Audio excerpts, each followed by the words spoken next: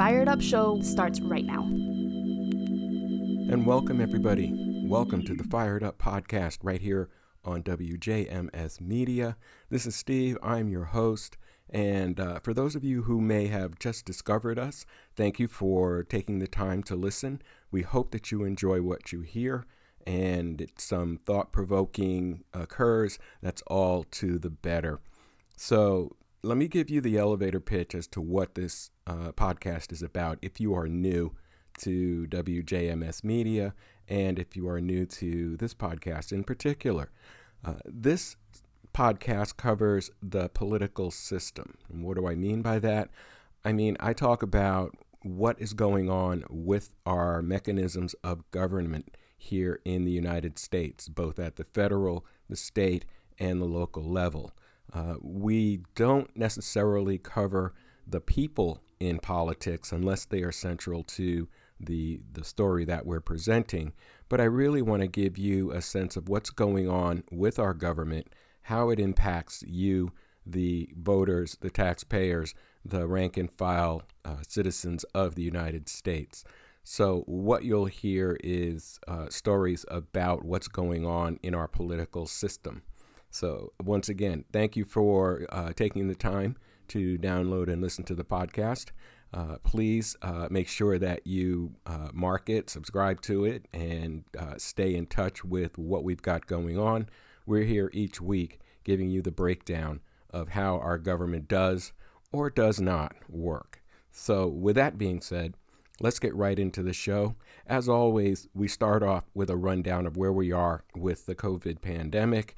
And if you've been following the news regarding COVID, you'll know that the new variant that is out there, it is named XBB.1.5.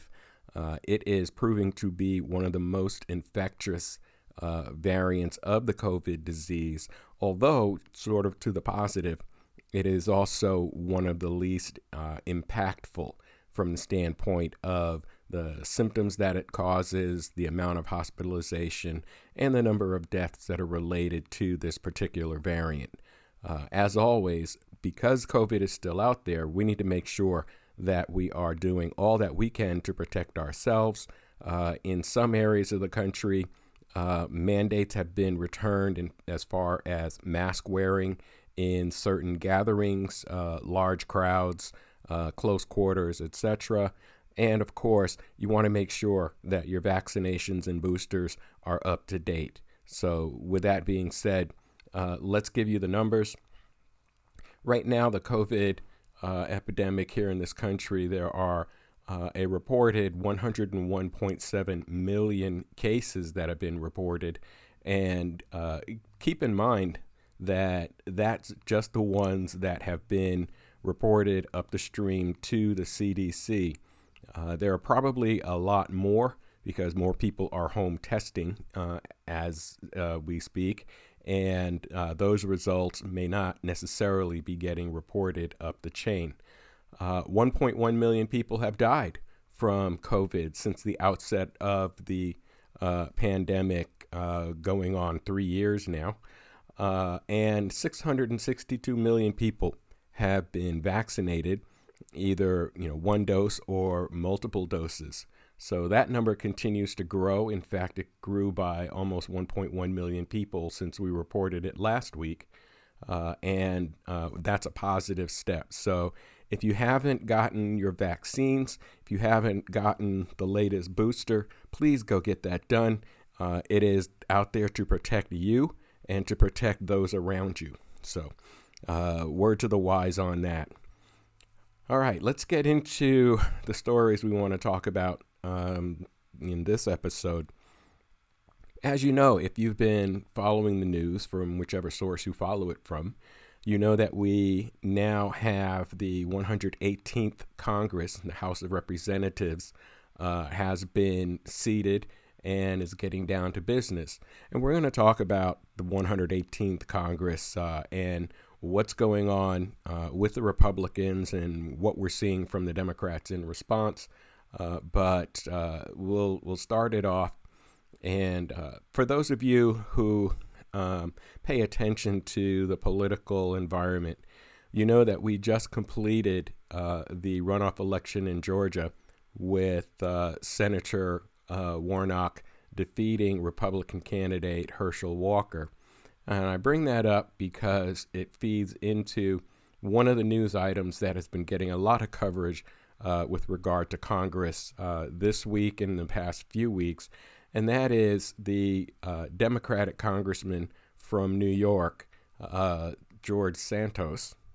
And if you remember, or if you've heard, one of the controversies surrounding Congressman Santos is that when he was campaigning for the office, he, I guess the polite word would be to say he embellished his credentials and his resume and experience, and that has been a series of concerns with a lot of people, both Democrats and Republicans.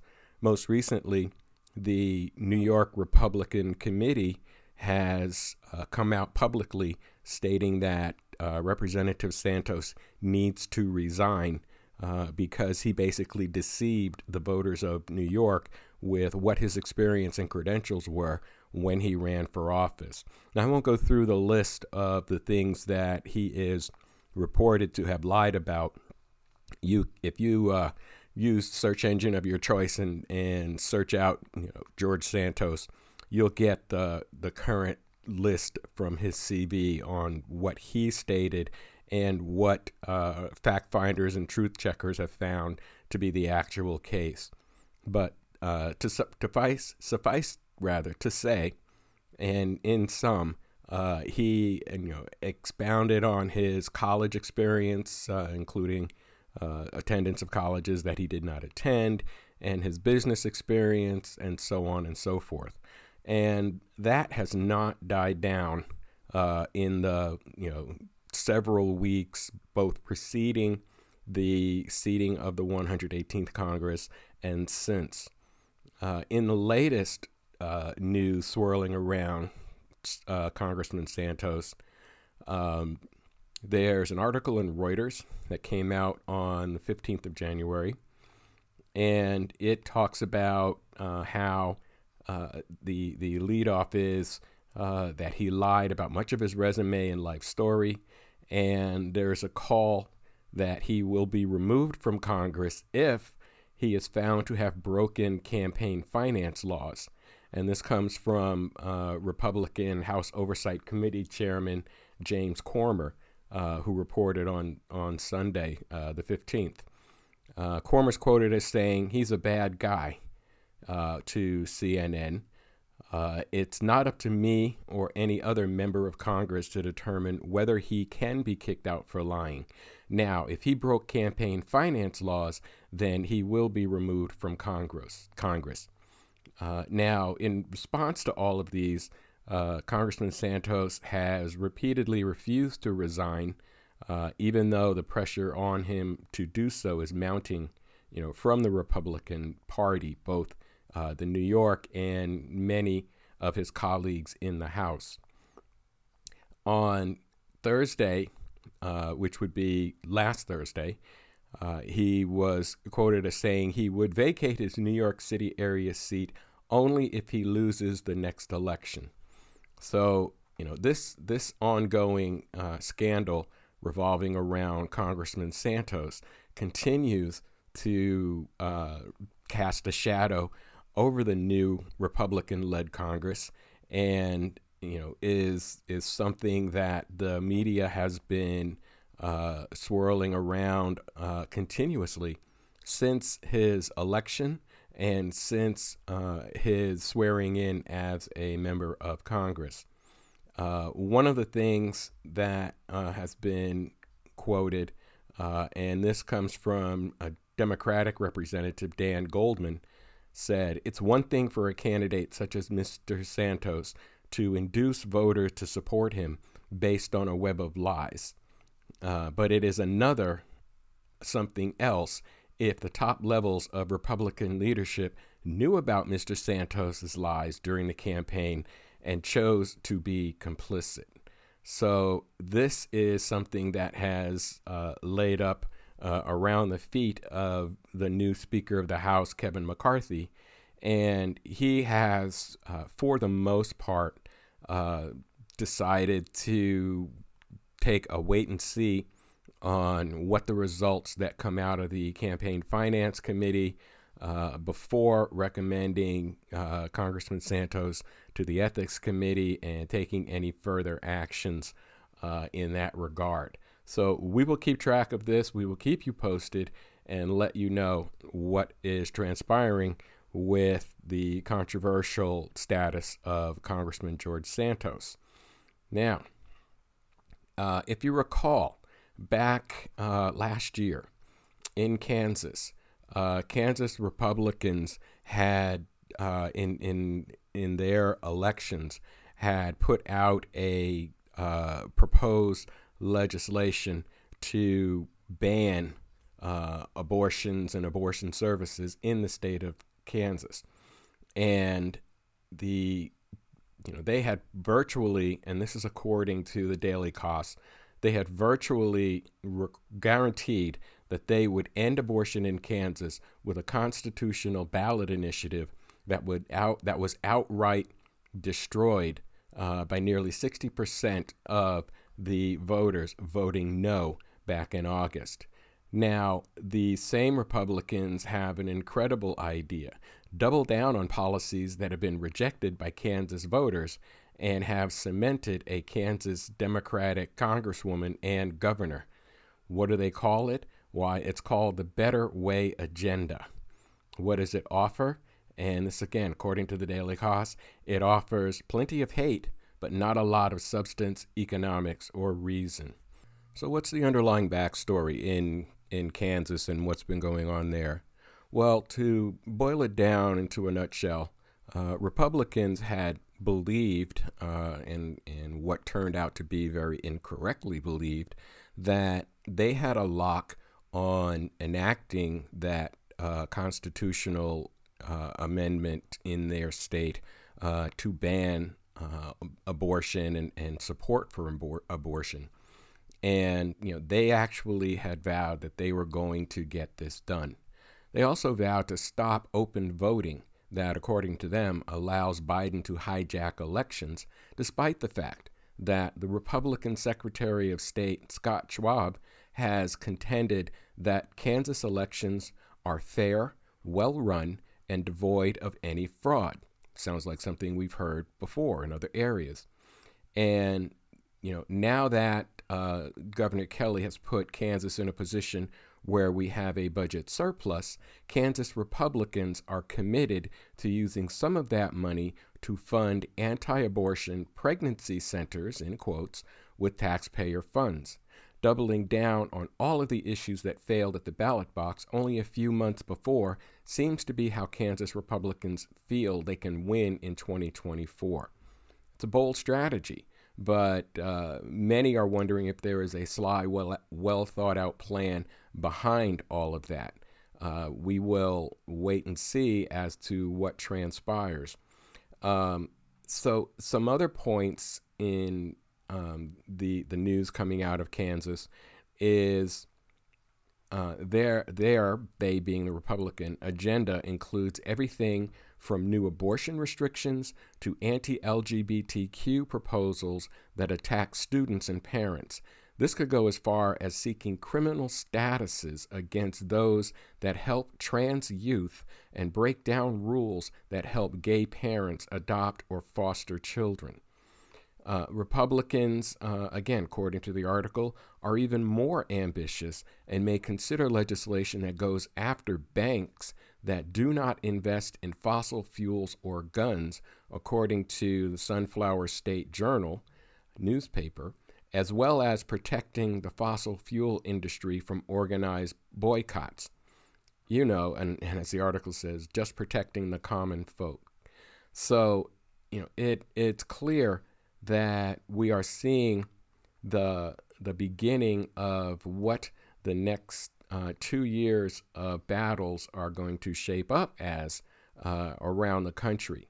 And we are seeing, news reports about similar initiatives and similar discussions being held in several states that have been at the forefront of the MAGA movement, the states that had put election deniers on the ballot as governors and state senators and secretaries of state, which, by the way, all of those individuals lost their elections. And so the battle lines, not only are the battle lines drawn, we're starting to see the troops line up along these battle lines and skirmishes start to break out with how this is going to play out over the course of the next 2 years at the federal level, and however long the state legislature's terms run in the various states. So it's clear that it's going to be a messy next couple of years. There's no denying that. And as we look at later on in this podcast, excuse me, we will see that the U.S. House of Representatives, under its new Republican leadership, is standing clearly in the forefront of these battles and is proposing several things that will empower and encourage the states to take more harsh partisan energy against things that the popular consensus among the people want to see put in place. Keep in mind that even in the last Congress, the 117th, there were several issues that were brought up for votes in opposition by the Republican then minority that had widespread public support across all sectors of the electorate. Some as much as 70 or 75% of the American people were in favor of several options that the House and Senate ignored and moved forward with their own agenda. We've talked about these several times on this podcast in the past.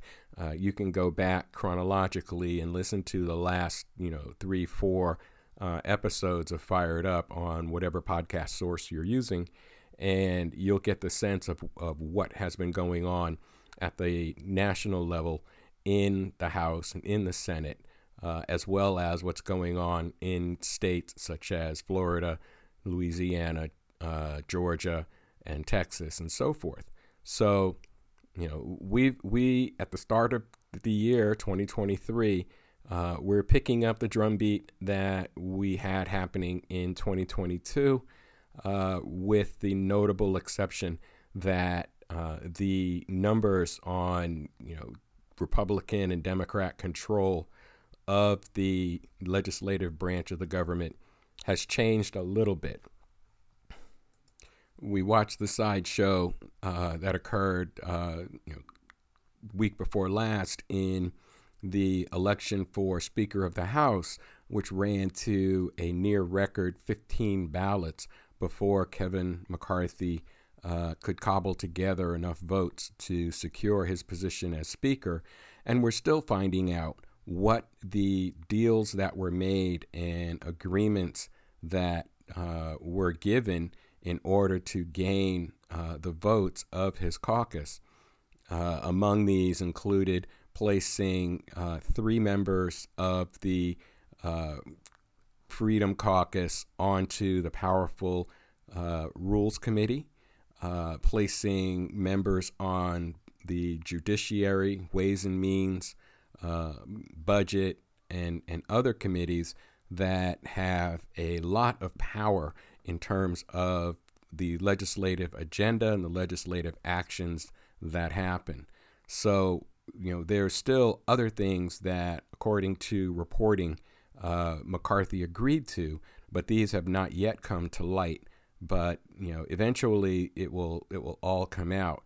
Now, we're going to talk about the House rules that were voted on and passed by the Republican majority later on in the show.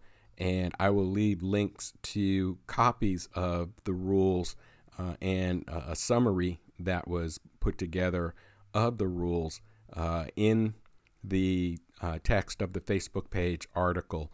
And our Facebook page is facebook.com/firedupradio. That's all one word.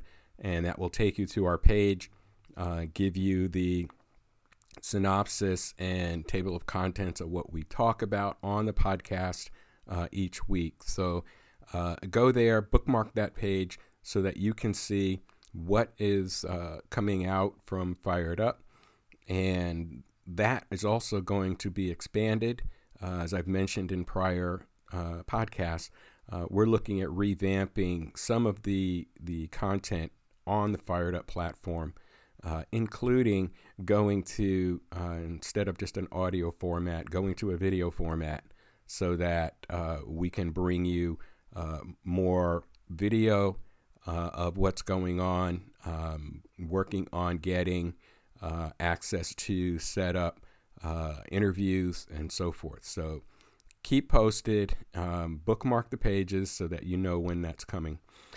All right, so getting back to what's going on with the Republican Party, I do want to circle back and just point out again, when we were talking about George Santos and got off on a sidetrack, the election of George Santos, much like the campaign down in Georgia of Herschel Walker for the Senate to fill that seat in his runoff against Senator Warnock, really kind of shined a light on what the Republican strategy was in terms of the people they were willing to accept into their party simply for the value they present to the head count. It's clear that the Republicans were hell-bent on getting Herschel Walker elected to help them gain control of the Senate. And, also in the midterm election run-up, the Republicans were touting the fact that they were anticipating a 25 or 30 seat majority in the House, when the net result is they ended up with a 5-seat majority in the House, falling way short of what their projections were. Many pundits are stating that this was actually a referendum on the MAGA movement and the Stop the Steal and all of the election deniers and people who follow up under former President Trump and so forth. But at the end of the day, the result is the American people went in, thought clearly about what was important to them, and voted accordingly. So that was some encouragement that I saw in the midterms of 2022. And hopefully that trend will continue. Now, I'm not saying that Democrats have all the answers, because they don't.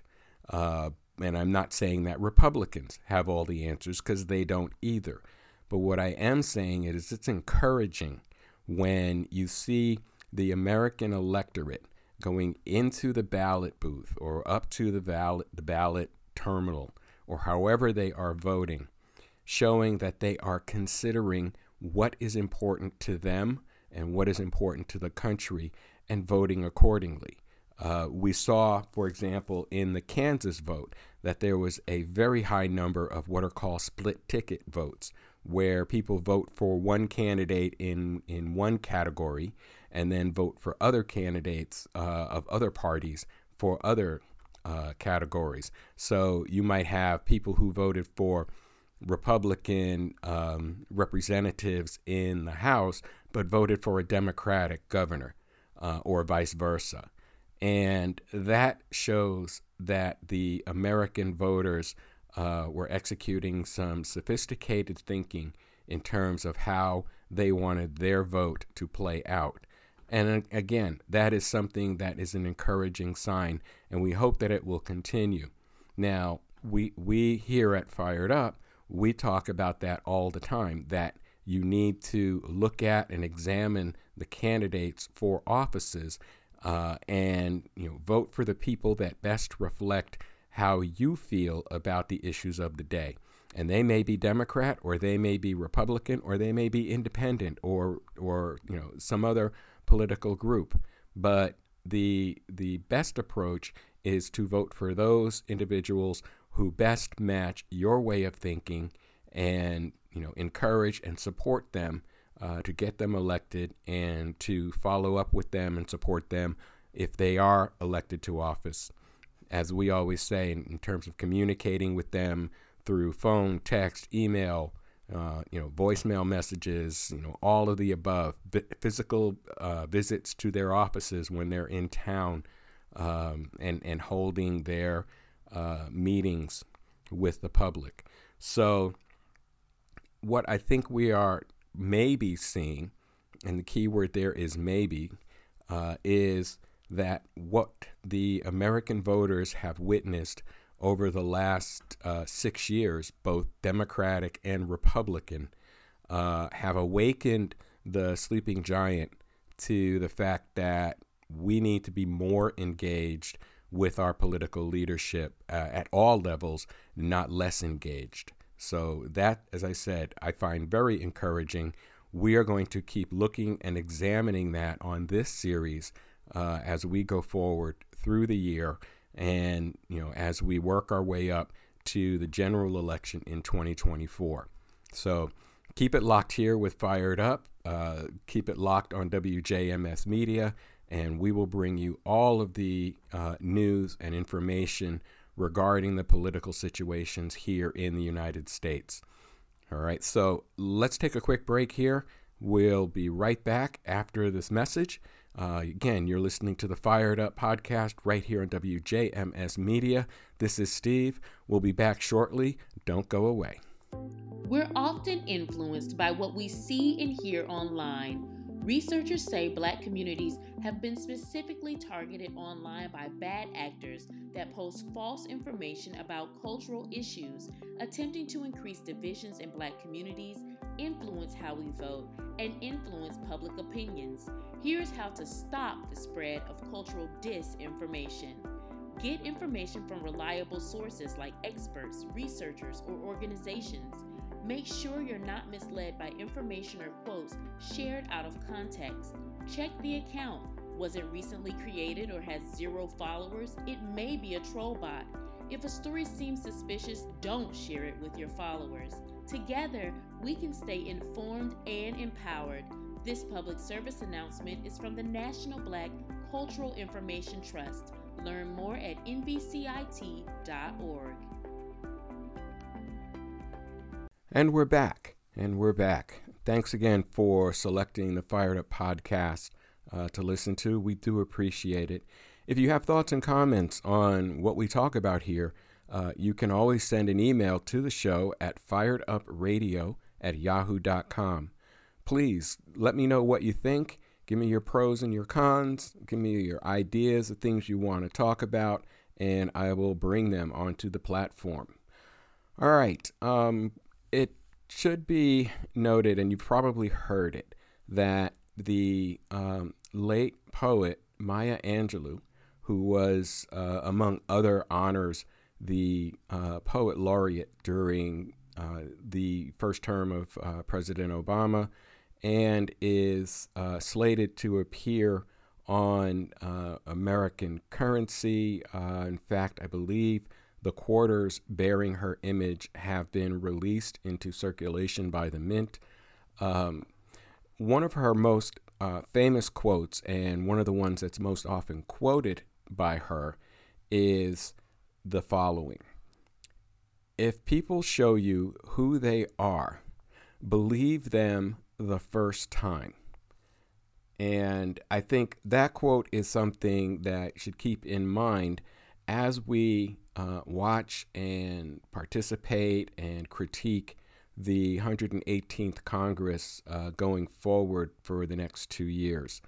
The Republicans, in anticipation of their taking over the House and the Senate, as they thought they would, sorry that didn't work out, often talked about the things that they wanted to do.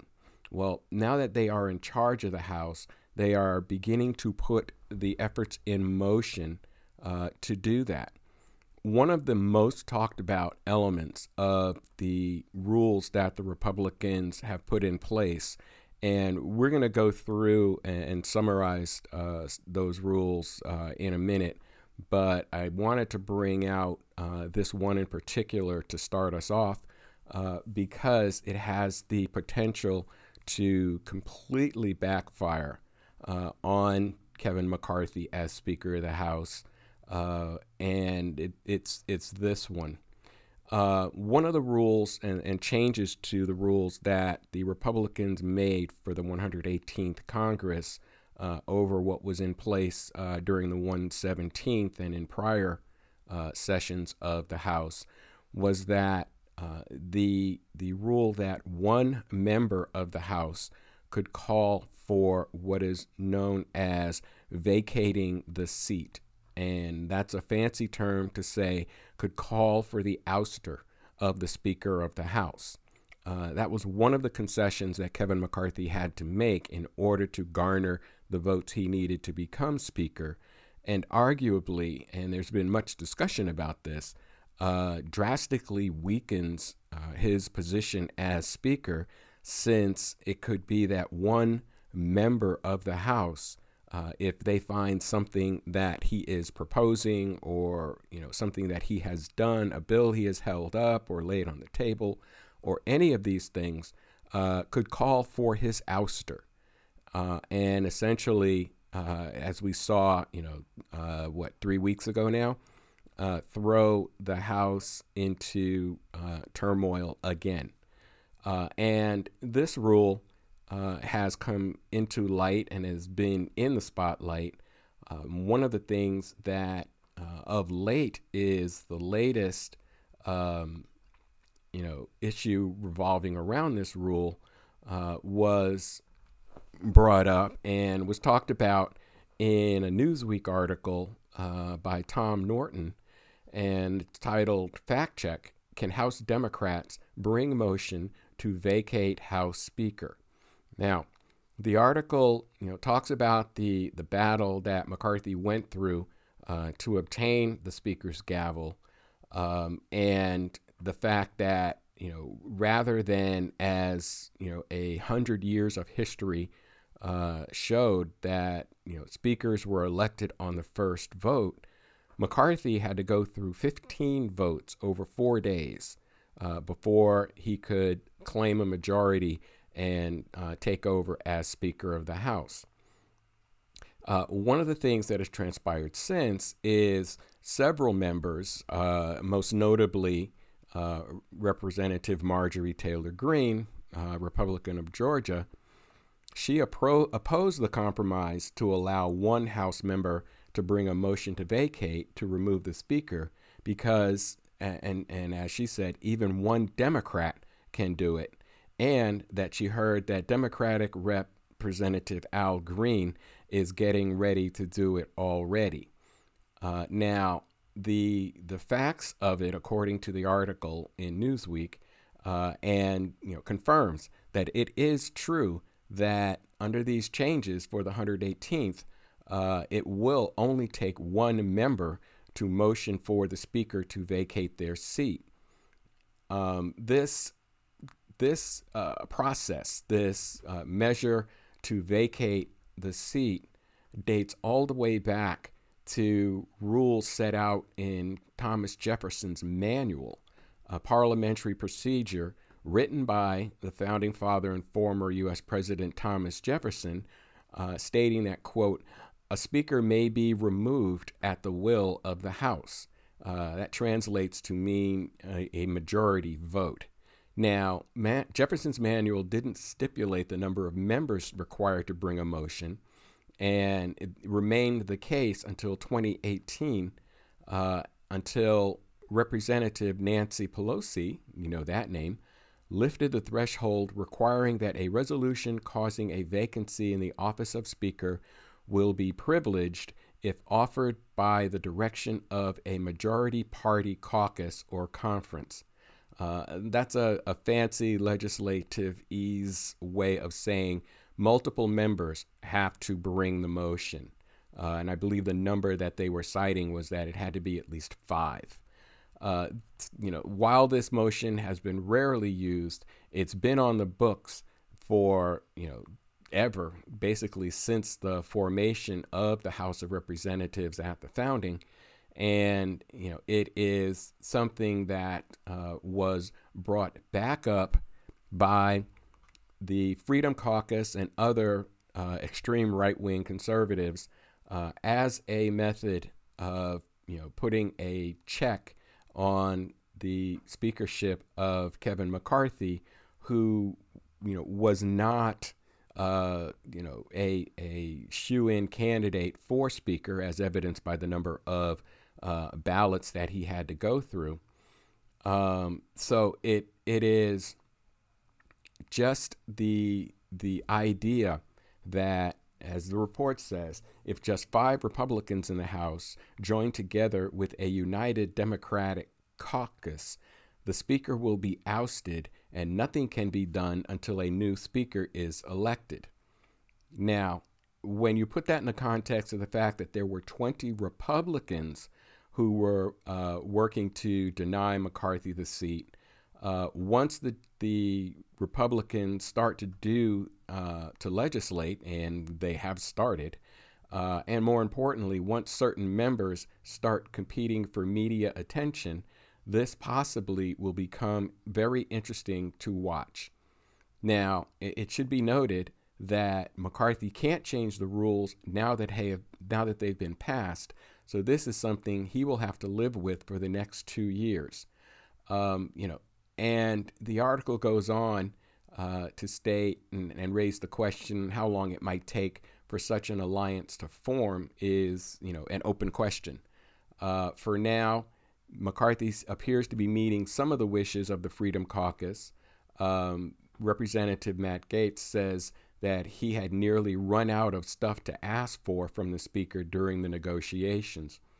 Whether or not this means McCarthy will face less pressure or more pressure from his caucus remains to be seen and is entirely based on what legislation the speaker brings forward, what he pulls from the floor and won't allow to come to a vote, and the sense of the Republican caucus as to how they feel about that. Now, it's important to keep in mind this one fact as we talk about, what the Republicans want to do and want to accomplish, that anything that passes from the House, whether it's, Republican bill or a Democratic bill or a bipartisan bill, will need to go through the Senate, which is in the control and which is in fairly solid control, even with a razor-thin majority by Democrats. And then, of course, it has to go on. If it gets through the Senate, it has to go on to the desk of the president for signature. And, the president has the power of veto. So if you, put all the pieces together, you've got a fractured Republican caucus. You've got a significant block of Republican House members who, essentially are not huge fans of Kevin McCarthy as Speaker, and a Democratic Senate and a Democratic president with the veto pen. The upshot and the result is going to be, at minimum, a very tumultuous 2 years in the legislative branch of government, if not a gridlocked legislative branch, as the Republicans try to flex muscles they don't really have a full set of, if you understand what I'm saying. Now, in all of this, we've been talking about the Republicans this and Republicans that, and they want to do the other thing. What we haven't seen or heard a lot of yet is what the Democratic caucus intends to do about it. Now, they are, of course, the minority party, which means they are not in control of the House. They do not, by and large, control any committees. And in most cases, they don't even have majorities in committees. So, what they can do is limited. However, what minority party can do is essentially break out that old filibuster tool and seek to influence the will of the House through refusal to cooperate with legislation. We saw the Republicans do this in many occasions. We saw them do it even more so in the Senate, where the margin was much thinner, and the Democrats had two, holding air quotes here, rogue senators, Manchin and Sinema, who thwarted much of the president's agenda for various political reasons. So the upshot is the coming 2 years are going to be contentious. The Republicans have not indicated a strong desire for bipartisanship in what they are proposing. And, as we get ready to get into what the rules are, you will see how that potentially could play out. But for those political junkies out there, and I count myself among that crew, it's going to be a very interesting 2 years to watch. Now, let's shift gears. Let's talk about the rules that the Republicans have put forward for how the 118th Congress is going to operate. Now, as a way of a background or some information, the House rules are exactly that. They are the rules upon which the House of Representatives operates. They contain the procedures and policies that will be followed with various elements of what they need to do. So we start off, and by the way, as I said, I'm putting a link to the text of the House Rules document, which has been passed, onto the Facebook page for the Fired Up show for this episode. So if you go to Fired Up, it will be at the top of the page, and you'll see it there. With that being said, the rules of the House, each term, so each 2-year term of the House of Representatives, a new set of rules is created. Now, they don't go out and just rewrite an entire rules document. Typically what they will do is they will take the prior session's rules and amend them. So if you look at the rules for the 118th Congress, the first section provides that the rules of the 117th Congress are the rules of the 118th Congress, except for the amendments contained in Section 2 of the resolution and orders contained in the resolution. So they take what the prior Congress had and basically they edit it. So Section 2 starts off with changes to the standing rules.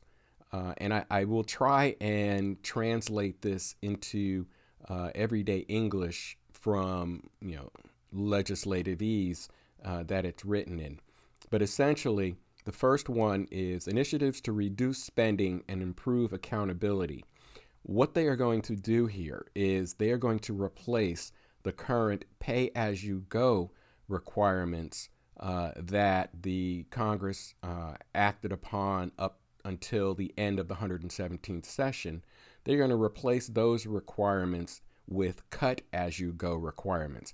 Now, the difference is that rather than put forward a bill and move it to being a law and pay for it essentially once it's passed, and then they figure out how to pay for it, what this cut-as-you-go approach is going to prohibit consideration of a bill, joint resolution, conference report, or amendment that has the net effect of increasing mandatory spending within a 5 or 10-year budget window.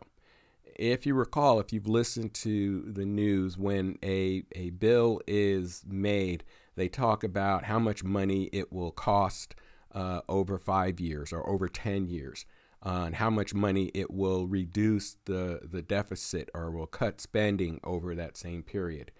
The provision continues that practice of counting multiple measures regarding a special order of business, and it directs the clerk to submit the measures together after passage for purposes of compliance with the rule, and provides a mechanism for addressing emergency designations.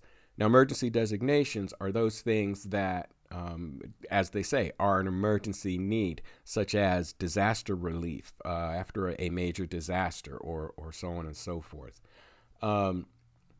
The keys in this section is that, it basically is an intent to limit what the Republicans perceive as the random and reckless spending that prior sessions engaged in, by requiring that cuts to other areas of the budget must be made to offset the cost of a new measure going forward. The next one is increased threshold for tax rate increases. And this notably requires and changes the requirement for what is called a supermajority vote on tax rate increases. And that basically means that rather than just a simple majority, which is 50% plus one, or even a veto-proof majority, which is 60% or whatever. This calls for a supermajority, which is 3/5 vote on tax increases. Another provision in the new rules is something called 2-minute votes. The current process is that a member can stand up and talk for an extended period of time with regarding a measure that follows an electronic vote. The subsection also states, and this is according to the rules, that to the maximum extent practicable, advance notice will be given when reduced voting times are expected in a voting series. So basically, instead of giving them 5 minutes or 10 minutes to speak, the speaking time is going to be reduced to 2 minutes. Committee authorization and oversight plans. So one of the things that had been eliminated was the requirement that each of the standing committees, with the exception of appropriations, ethics, and rules, would have to provide a summary of what they are looking to do. The plan, according to the rules, must include a list of unauthorized programs and agencies within the committee's jurisdiction that have received funding in the prior fiscal year, or in the case of a permanent authorization, have not received a comprehensive review by the committee in the prior 3 Congresses. And the committee they refer to is Appropriations Committee, Ethics and Rules. So what that means in plain English is, if a program has just been rolling along, being funded session after session, year after year, that's going to stop, and these programs will be reviewed if they are bringing forward, some new type of legislation or changing some of the existing legislation. Another section, cost estimates for major legislation to include what they call macroeconomic effects. What that means is that they are going to look at the gross budgetary effect in any fiscal year covered by the resolution that is equal to or greater than 0.25% of projected GDP. Now, it's a fancy way of setting what a threshold is for any major legislation to be considered. There's one under ethics reform, and it directs that the Committee on Ethics to adopt rules which provide for a process to receive complaints directly from the public. Now, keep in mind that there's also a proposal under discussion to basically reduce the size of the Ethics Committee. And again, there are a bunch of them here, but for sake of time, they are going to create investigative subcommittees of the Committee on Ethics. They are going to address treatment of evidence in committee and subcommittee investigations. They are designating Committee on Oversight and Accountability, and that is, it redesignates the Oversight and Reform Committee as the Committee on Oversight and Accountability. That's a name change. Committee on Education and the Workforce, also a name change from Education and Labor. Subcommittees of Committees on Agriculture, to have 6 subcommittees codifying a separate order in effect since the 114th Congress. They are going to add cybersecurity to Department of Homeland Security. They are looking at addressing the scope of authority to act in continuing litigation matters. Basically, that's reviewing the subpoena process that committees have. To record votes on measures reported by the Committee on Rules, requiring reporting from the committee to include a depiction of recorded votes. Basically, they want a printed list of how people voted within the committee. Apparently, that's not something that is routinely done. What they are saying is they are also going to set some restrictions on who can have access to what is called the Hall of the House.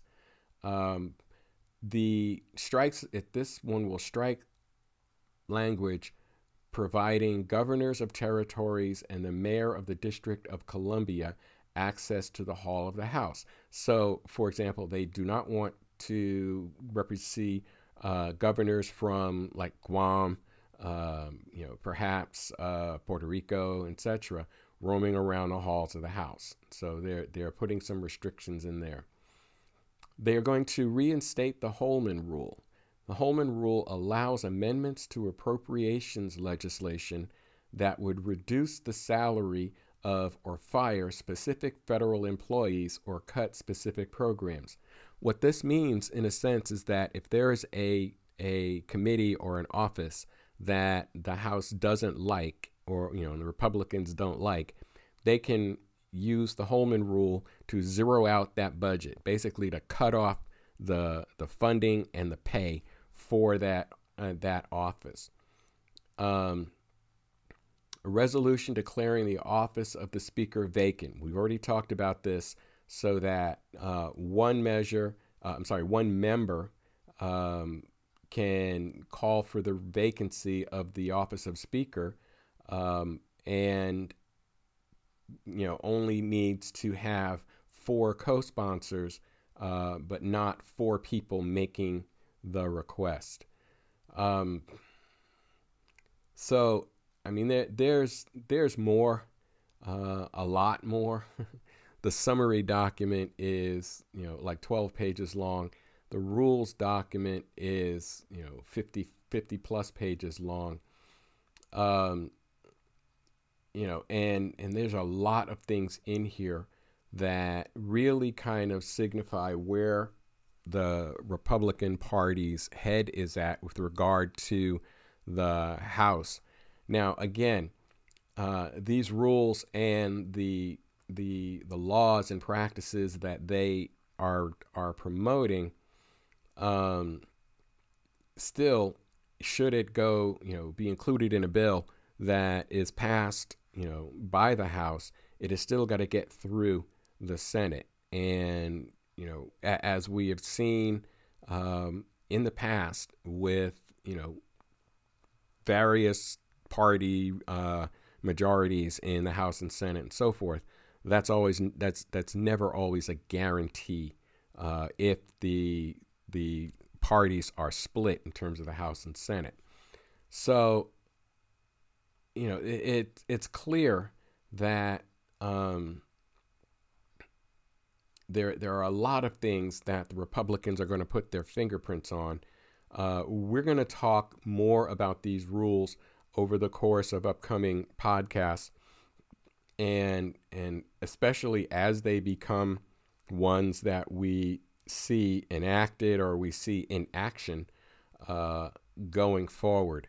But as I said earlier, one of the things that is clear is there is going to be a lot of controversy.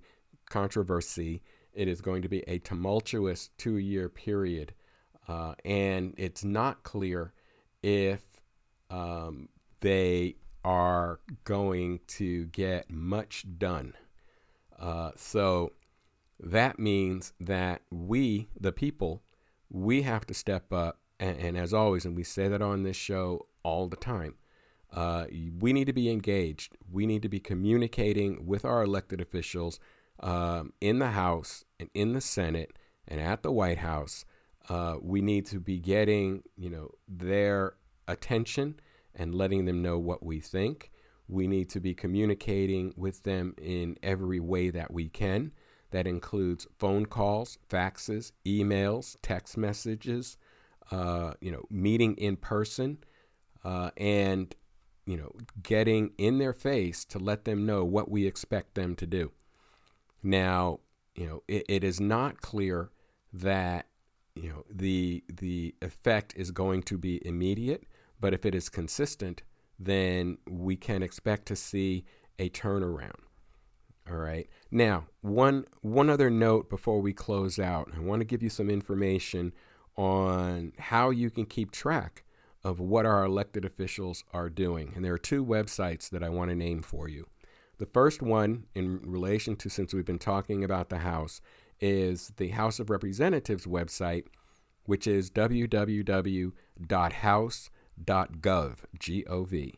If you go to that page, you'll see across the top a series of links. One of them that I want you to pay attention to is the one that says Bills and Reports. That will give you a list of all of the current bills in the queue for action for the House of Representatives. For the Senate, it's www.senate.gov, and there is a similar link on their webpage that shows you all of the bills that have been presented for consideration to that body. Now, keep in mind with the Senate that some, and if they are coming from the Republican House, probably many, are going to be what is called laid on the table, which means essentially, it means like it sounds. They're going to put it on a table and pay no attention to it going forward. They are not going to act on it.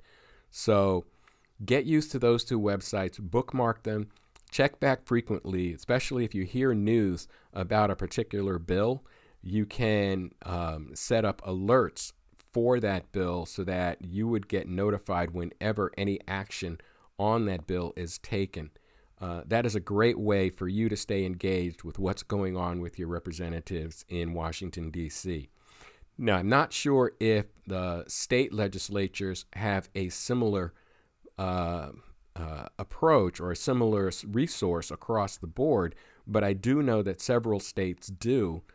For example, my home state of Pennsylvania, they have a link that shows current legislative agenda, which is where you can keep track of state level bills that are being considered, are being debated. That's part of how we stay engaged with what our elected officials are doing. So as always, be informed, get your information from multiple sources. Remember that the truth doesn't necessarily lie in one source on one side or the other. It is often somewhere in the middle. So stay informed, stay engaged, stay safe, get your vaccines, get your boosters, and thank you for joining me on this podcast journey as we now enter 2023. I have a feeling we need to strap in because it's going to be a bumpy ride. All right, everybody, we're going to end it on that note. This is Steve. Thank you once again for joining. Please send your comments to firedupradio@yahoo.com, and I look forward to presenting more political information to you in 7 days.